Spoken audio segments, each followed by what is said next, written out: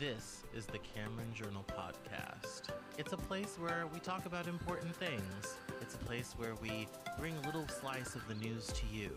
And it's a place where we do important things, have important conversations. It's also things that I like to talk about. My name is Cameron Cowan, and this is the Cameron Journal Podcast.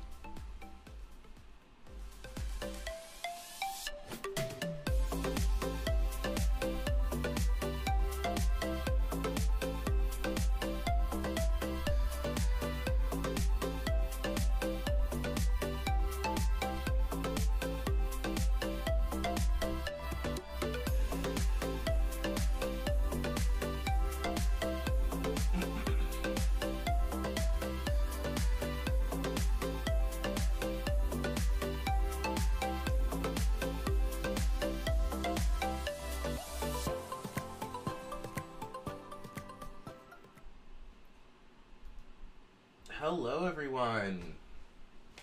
Oh, my microphone is far. That's better. Hello, everyone. My name is Cameron Cowan. This is the Cameron Journal Podcast. This is my signature weekly news hour. Thank you guys so much for coming. We have a lot to cover this week. I pulled several stories from Bloomberg. I was actually just watching a video from Vice about the Dominion voting machines and how it's affecting Shasta County, California, who's canceled their contract and all this type of thing. It's an interesting video. I'll be posting it shortly. I've got to get some new videos up on the Cameron Journal. Anyway, but we have lots of exciting content coming up this week. I have a bunch of literature stuff coming out. We have some interviews on Web3 crypto NFT stuff. One of those posted on Saturday, which is really exciting. And we're moving into April. So April is always a difficult month for me because my birthday is in April, but it's not in a good part of April. It's in late April. And on the 26th, and so we're 23 days and counting. Tick tick tick tick tick. So that's fun. But I have an errant piece of hair there. So that's fun and exciting and all this type of thing. And so yeah, so there's exciting things happening. I just did an interview today with a fiction author. It was a fun kind of half-hour sort of interview. There's a couple other good interviews coming up, but I forget what was supposed to post today. Should have looked that up before I started this. But so the interviews do come out every Monday, the same day as this show happens live. So make sure to keep an eye out for those. If you can watch them on YouTube where you're watching this now, or you can watch them wherever you get your podcasts.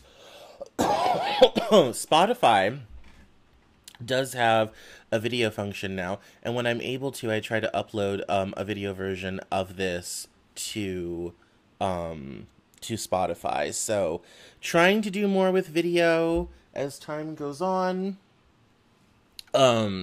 Trying to do more with that because video is kind of where everything is headed these days, as we know. So, yeah, so that's fun. Let's dive into the news. The first story everyone's going to want me to talk about, now that we've got our personal updates out of the way, the story everybody wants me to talk about is the Trump indictment. And yes, it has supposedly happened.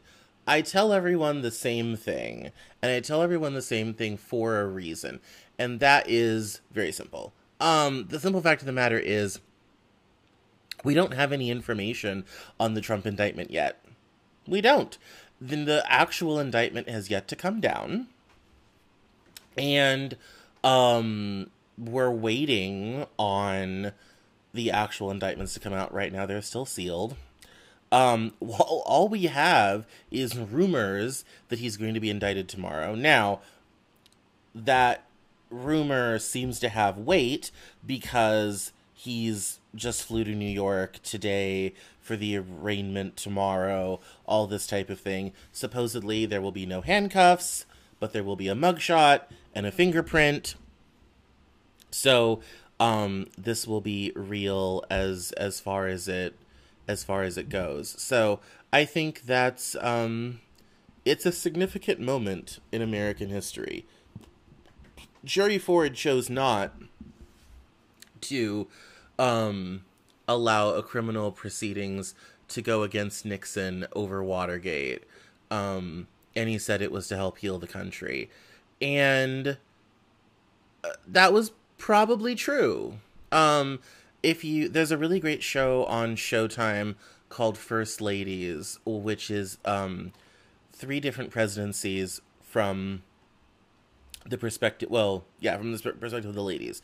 So you have Betty Ford, Michelle Obama, and Eleanor Roosevelt. And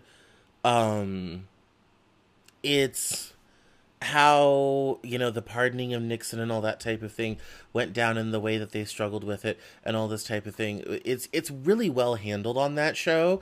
And there's not a lot, because the Ford administration was so short, there isn't a lot of media about the Ford administration. It's kind of like, oh yeah, Watergate, then Nixon resigned, then Ford was in, then Ford lost in 76, on to Jimmy Carter and stagflation. It's kind of how the 70s get handled.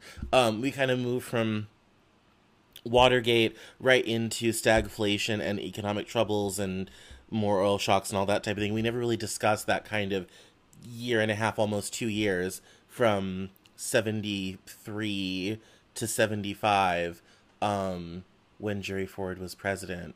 And he died just a couple of years back, actually. His wife obviously became very well known for the Betty Ford Clinic and being public about her alcoholism and being public about her breast cancer and all this type of thing, and all that's on the show. But the great thing about it is they talk really great about how Nixon was pardoned for Watergate, and there's no pardon coming for Trump on this. Lord knows Joe Biden's not going to do that. And this is a state charge anyway, so no help there. And it's a very difficult thing. In the rest of the world, criminal charges of foreign leaders is fairly normalized. A few usually do end up in jail. This has happened in South Korea a few times. It's happened in Europe. It's not unknown.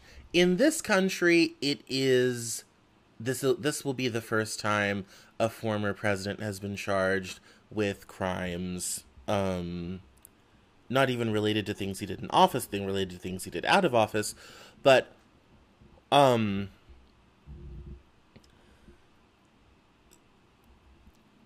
the dialogue, the narrative, there's 2 narratives going.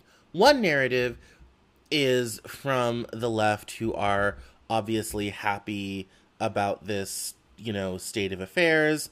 They're happy that some justice is finally being done in the case of Trump and all the stuff that he's done, especially after 2 impeachments whose convictions did not happen in the Senate. This seems like justice is finally here. For the right, the narrative is very different, as one might imagine. The narrative instead is, this is a witch hunt. This is, a terrible thing. This is unprecedented. They're going after Trump. They're trying to destroy him. All this type of thing. And I think to some degree, there's probably some truth to that, in terms of, you can't go around pissing in everybody's Cheerios and be a criminal and do shady things, especially with campaign money, without incurring some legal risk. The problem with Trump is that he's been a grifter his whole life long, okay? And if he had never run for president, he probably could have continued on with the grift as Operation Normal. But the problem is when you start doing it with campaign funds and you're running for elected office or you're a public official, the standards are higher in terms of what you can do, what's going to pass legal muster, all this type of thing. And the unfortunate reality is that Trump's grift doesn't even begin to hope to meet the basic standards of ethics required by public officials acting in the name of the people. And so we have this situation where not just in New York, but also in Georgia, where he tried to pressure a government official to falsify an election for him, we have this problem where Trump's usual business practices are finally maybe kind of sort of starting to catch up with him. It'll be interesting to see what the 34 counts are. There's also an investigation into the Trump Organization as a business, which is so many shell companies within shell companies within shell companies, all this type of thing. I imagine that will take some time. But the unfortunate reality is Trump took his grift, he has exposed it to public scrutiny, and that has now led to a situation where he has legal exposure. And they're telling people they're going to shut down crucial streets in New York tomorrow to prevent protest and violence and all this sort of thing. But tomorrow's going to be an interesting day. So, first time in American history that the legal system is going after a former president. So, the other story that's gotten a lot of attention is the protests in Tennessee over their new anti-trans legislation. There are several hundred students who are protesting at the Tennessee State Capitol, and 3 of the Democratic lawmakers, I just saw a video on this earlier, 3 of the Democratic lawmakers who have been supporting these protests were put off their committee assignments and had their key badges pulled so they can't enter into the building. They've basically been shut out of the assembly for supporting these protests. Obviously, Tennessee is an all-Republican legislature. Democrats are in the minority. And so that's not great. I mean, that's not how democracy is supposed to work, no matter kind of how you cut it. And so the fact that you have this sort of thing going on an already charged topic, that's the other thing. It's like, this is an already very charged topic. That's not so great, not so good. Definitely a cause for concern and a cause for some attention to be brought to the situation in Tennessee. And this is something where you're probably going to see this a lot more in states where Republicans have kind of locked Democrats out of power forever through gerrymandering. So this is North Carolina. Wisconsin is particularly guilty of this, where things have structurally changed in such a way that there's very little recourse. You're going to start to see these more virulent things happen because there's no consequences for them. You know, it's not like the way they've gerrymandered the districts and the way Republicans vote, it's not like they can do this and then know that they're going to lose power next election. If anything, the way the Republican voters are acting, it will cause them more votes in the next election. And so you're going to see a lot more of this stuff. And if you haven't checked out those videos of the Tennessee protests over the trans bill, definitely go check those. Go check those out, because it's quite haunting. An interesting thing that happened over the weekend is what Disney has done with its Reedy Creek Improvement District, which is the governmental entity that governs Disneyland. Now, before Governor DeSantis passed legislation through his rubber stamp legislature in Tallahassee about Disney not going along with his anti-woke agenda, they pulled Disney's self-governing status through the Reedy Creek Improvement District and through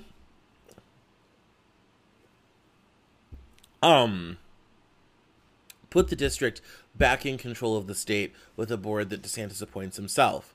However, in this story from Bloomberg, who's talking about how Bob Iger is running the company again, it says here, and this is kind of interesting how Bob did this, he did an end run around DeSantis, who had retaliated against Disney by revoking its special tax district status, which allowed the company to self-govern Disney World. But before the new governing structure could take place, Disney pushed through changes limiting the powers of the incoming board. He also addressed DeSantis head-on at the shareholder meeting on Monday, saying that the way he has tried to punish the company for speaking out on social issues is not just anti-business, but anti-Florida. Here's the interesting part, is not only did they make changes to it that basically killed the board and its powers. It basically reduced it down to keeping up the roads and the pipes, but they made the agreement last until 21 years after the death of the final descendant of King Charles III, which is currently Prince Harry's youngest daughter, Lilibet, who's like 3. So they're locked into like the 21 aughts, like the early 22nd century. They're locked in. And so Disney did this at a public meeting, and the board members were always kind of like, well, we kind of, we really don't have anything now, and we're just kind of responsible for some roads and stuff and all this type of thing. And so, and what's even better is not only has Disney regained all the power, what they haven't regained is the bill. The bill for the Reedy Creek Improvement District now goes to the state of Florida. Now, Disney used to pay all of the necessary money to keep everything around Disney World just the way they wanted it. That was the point of the special tax district. It's like, yeah, you don't pay taxes, but you're also responsible for dealing with all this stuff yourself. Saved Florida a lot of money.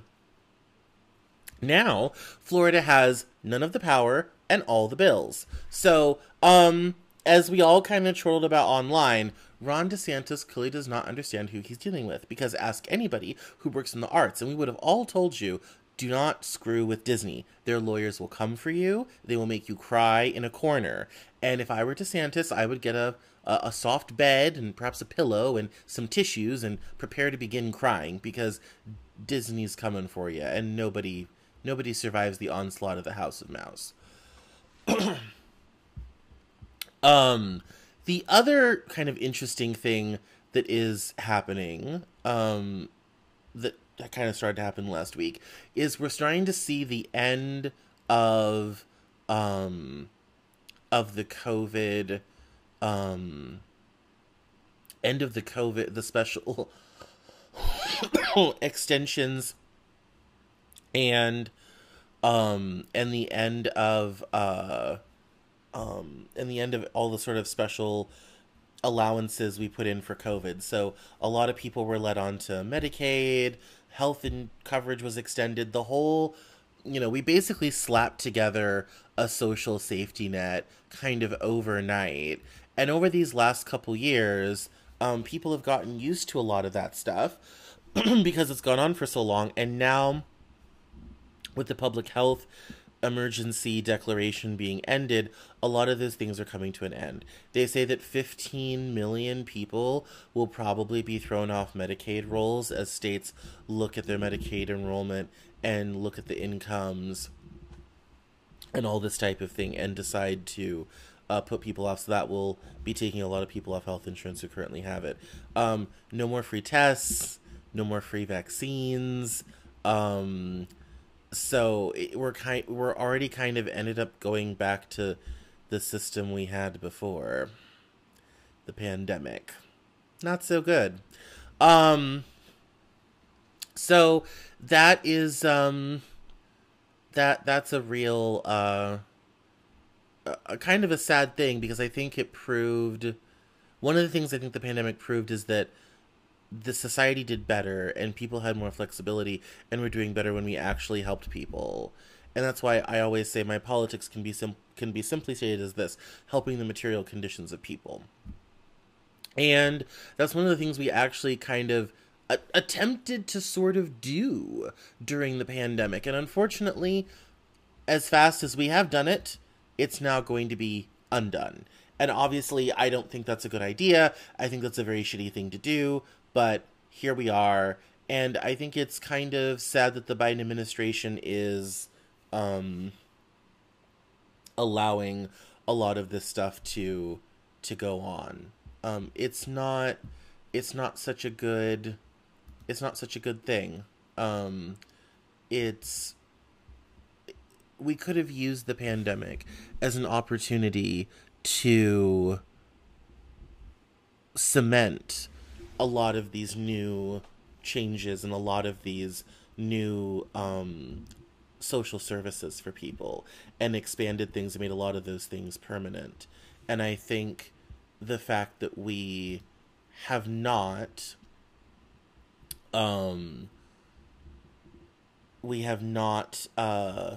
really taken the time to secure those things is definitely a sad point. Definitely a sad point. There's an opportunity there, and unfortunately, as usual, we're not going to take it. So that's most disconcerting. Remember last year when everybody said that we were going to have a terrible food shortage? Well, the shortage may not be coming from Ukraine, but rather from Canada. It says here from Bloomberg, a dry spell is parching Canadian farmland when growers most need moisture to plant the wheat and canola crops that help feed the world. Parts of the Canadian prairies have experienced the second driest start to a year in 45 years, said David Strait, senior meteorologist at the Commodity Weather Group. Swaths of key spring wheat regions, including Alberta, Saskatchewan, and Manitoba, have received less than 60% of average precipitation since September 1st, according to Canada's Agriculture Ministry.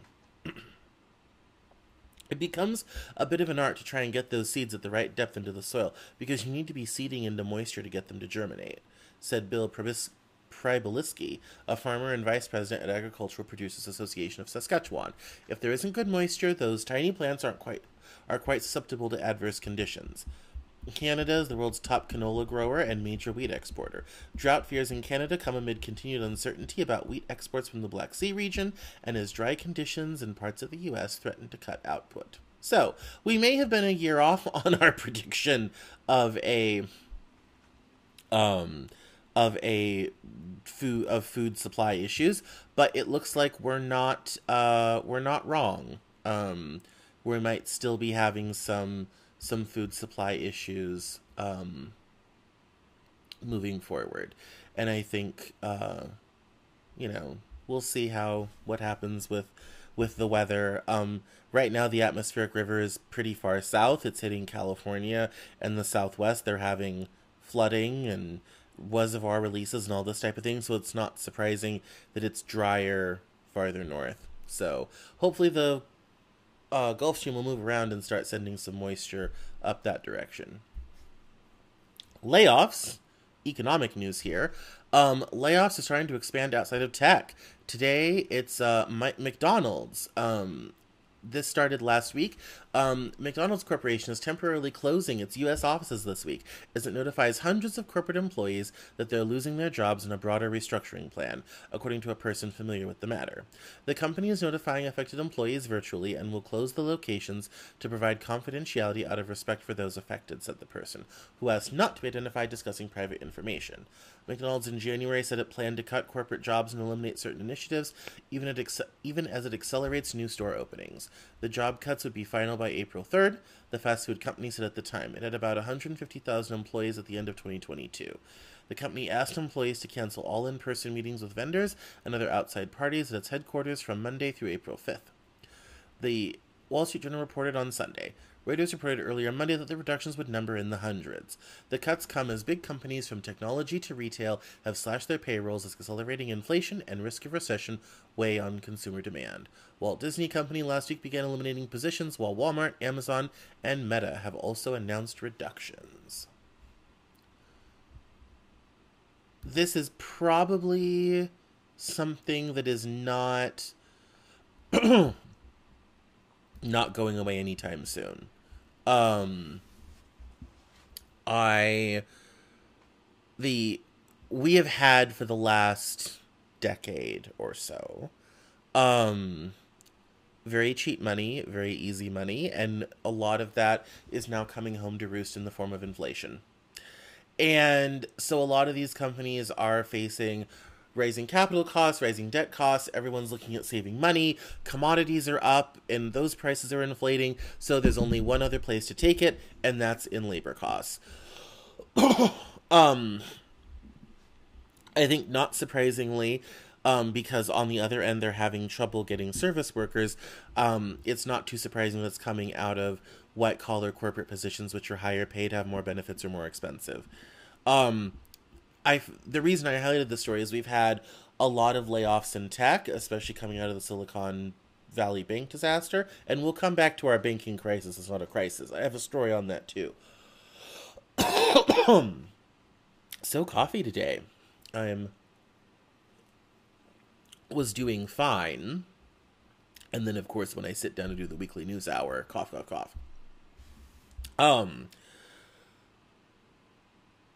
There's been a lot of layoffs lately with Amazon and Facebook and coming out of Silicon Valley Bank and all this sort of thing.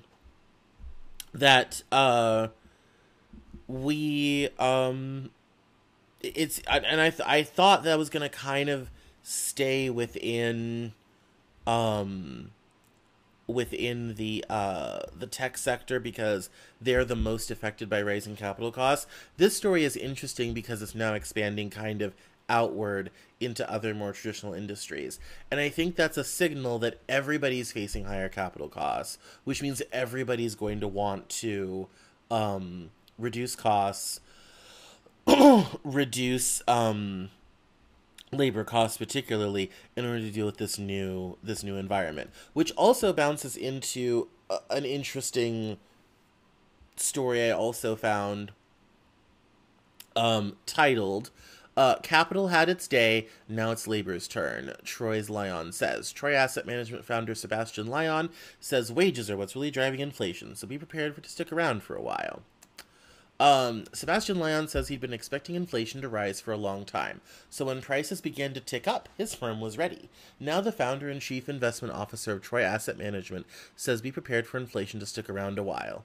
It's always wages that you've got to look at, Lyon told Marin Somerset Webb on the latest episode of Marin Talks Money.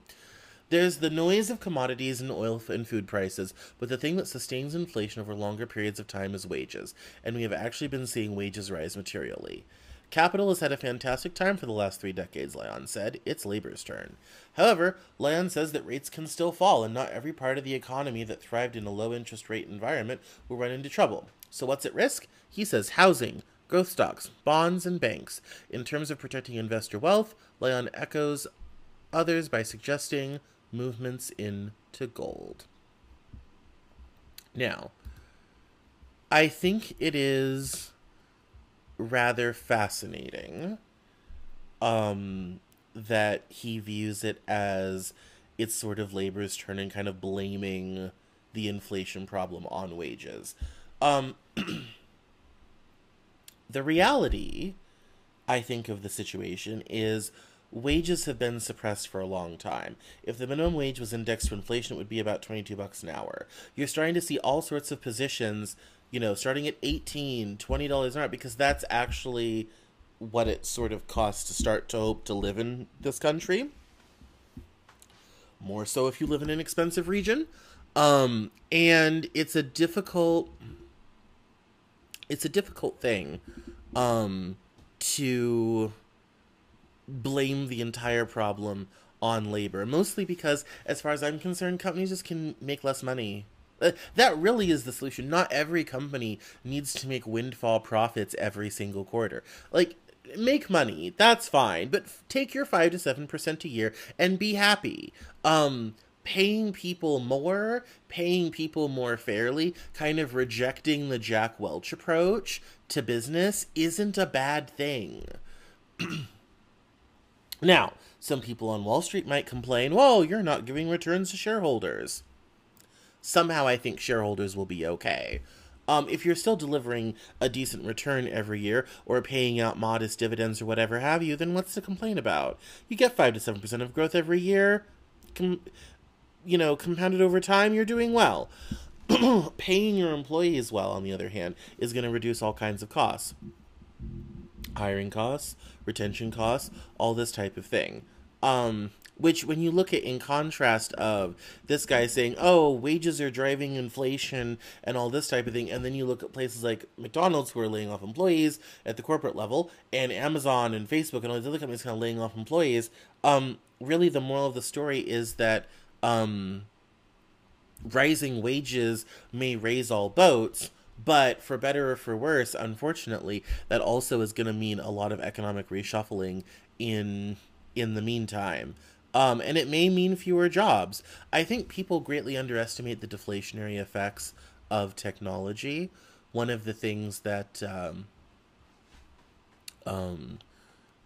I think was kind of mentioned as we started into this inflationary period was technology has been very deflationary for a long period of time. We've kind of reached the end of that, and a lot of that was the personal computer revolution and, all this stuff. It was very deflationary, and it kind of held down on inflation. Well, now that time we've gotten all the productivity gains out of that we possibly can, which means now that when you hire a human being to do something, you're going to have to pay them more in order to afford to live in this country, and that's driven by food costs, is also driven by housing costs. Now, I think housing costs are going to come down sooner rather than later, because they're going to have to.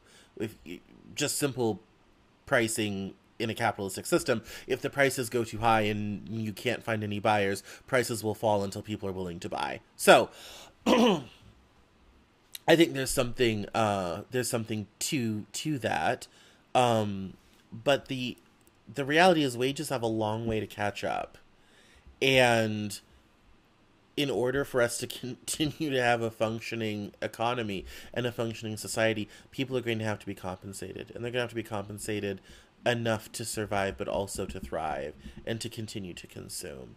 And given what's happening in this country demographically, with boomer retirements, retirees spend much less. They don't consume very much at all. And all this type of thing. Those who are of working age and consuming age, which is Gen Z, millennials, and the tail end of Gen X, you're going to need to make sure that those people are incredibly well compensated, because if not, it puts the entire system at risk. And we see this with wealth inequality. We see this at how little national wealth millennials own. We're already seeing the outcomes of this. We're already seeing it manifest in more young people living at home. We're already seeing it manifest as, flights out of big cities. I read a lot of stories in the weekend about Zoom towns and how people that left during the pandemic, layoffs have hit tech, they're having to go back to the big cities to find jobs because layoffs have gone. I always wondered what was going to happen about that, and I was right. I'm kind of like, well, moving to Crested Butte's a nice idea if you have a job and you can get other remote work, but if you can't get other remote work, then you're stuck with the local job market, which is usually not that great. I even read a story from a guy who was talking about how he had been working in tech, he got laid off, and now he's stocking shelves at Lowe's because there are no jobs in the town where he lives and can't really afford to leave. One of the things about being in a big city is not just having a great job, but also having options in case business changes around.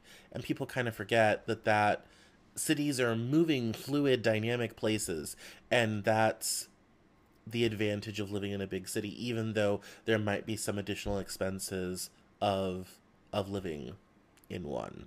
So, that's kind of where we are with that. The last story I have, and then I'll quit coughing in your ear or in your face, depending on how you're listening, is this very interesting thing from Bloomberg City Lab, and it is about the some public housing redevelopment.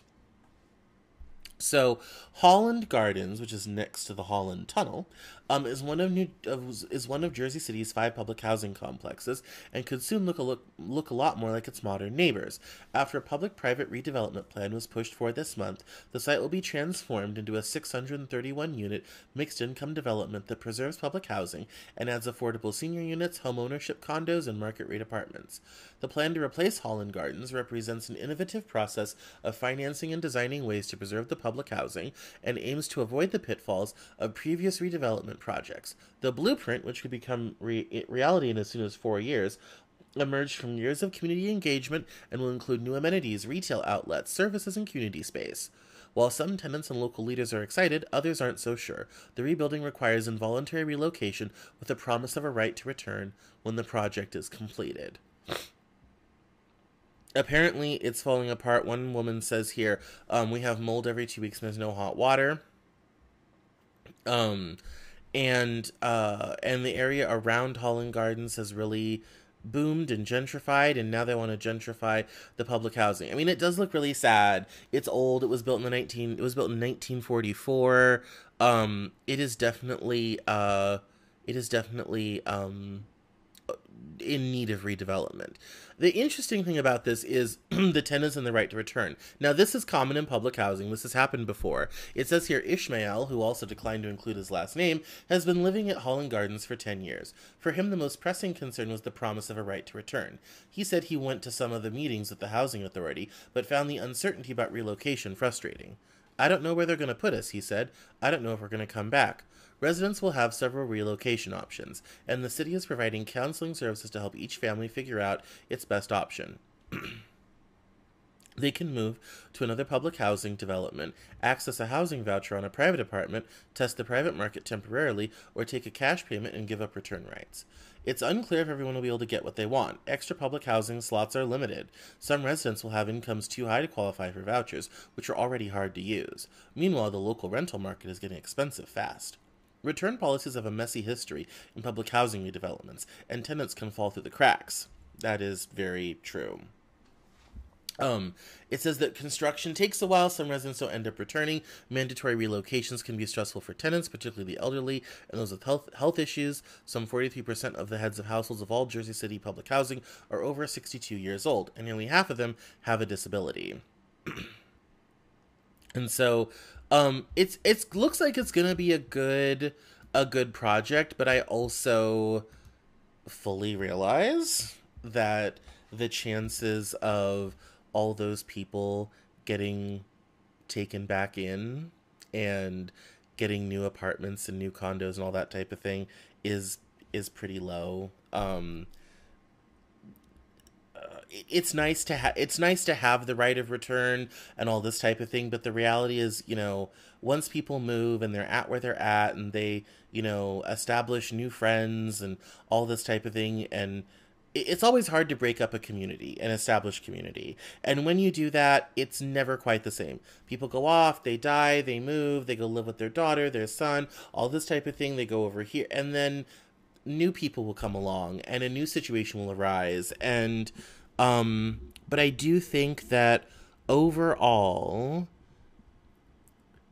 it can be a blueprint for public housing in the future, especially as places like here in Seattle are encouraging the construction of public housing to mitigate the housing crisis.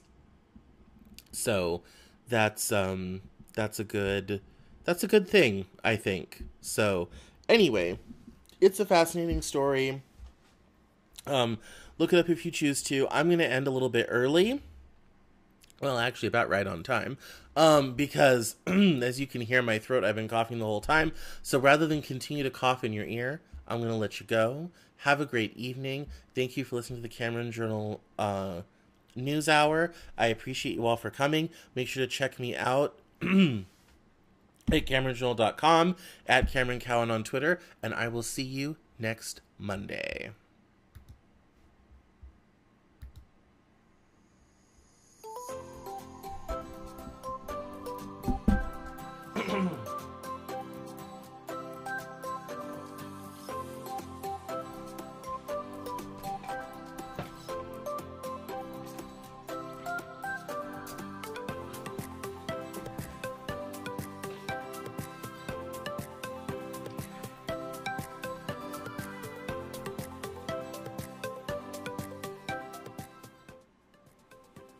That's all for this episode of the Cameron Journal podcast. Thank you so much for listening. Visit us online at CameronJournal.com. We're on Facebook, Twitter, and Instagram. And I love to talk to my followers and listeners, so please feel free to get us on social media at Cameron Cowan on Twitter. And we'll see you next time on the Cameron Journal podcast.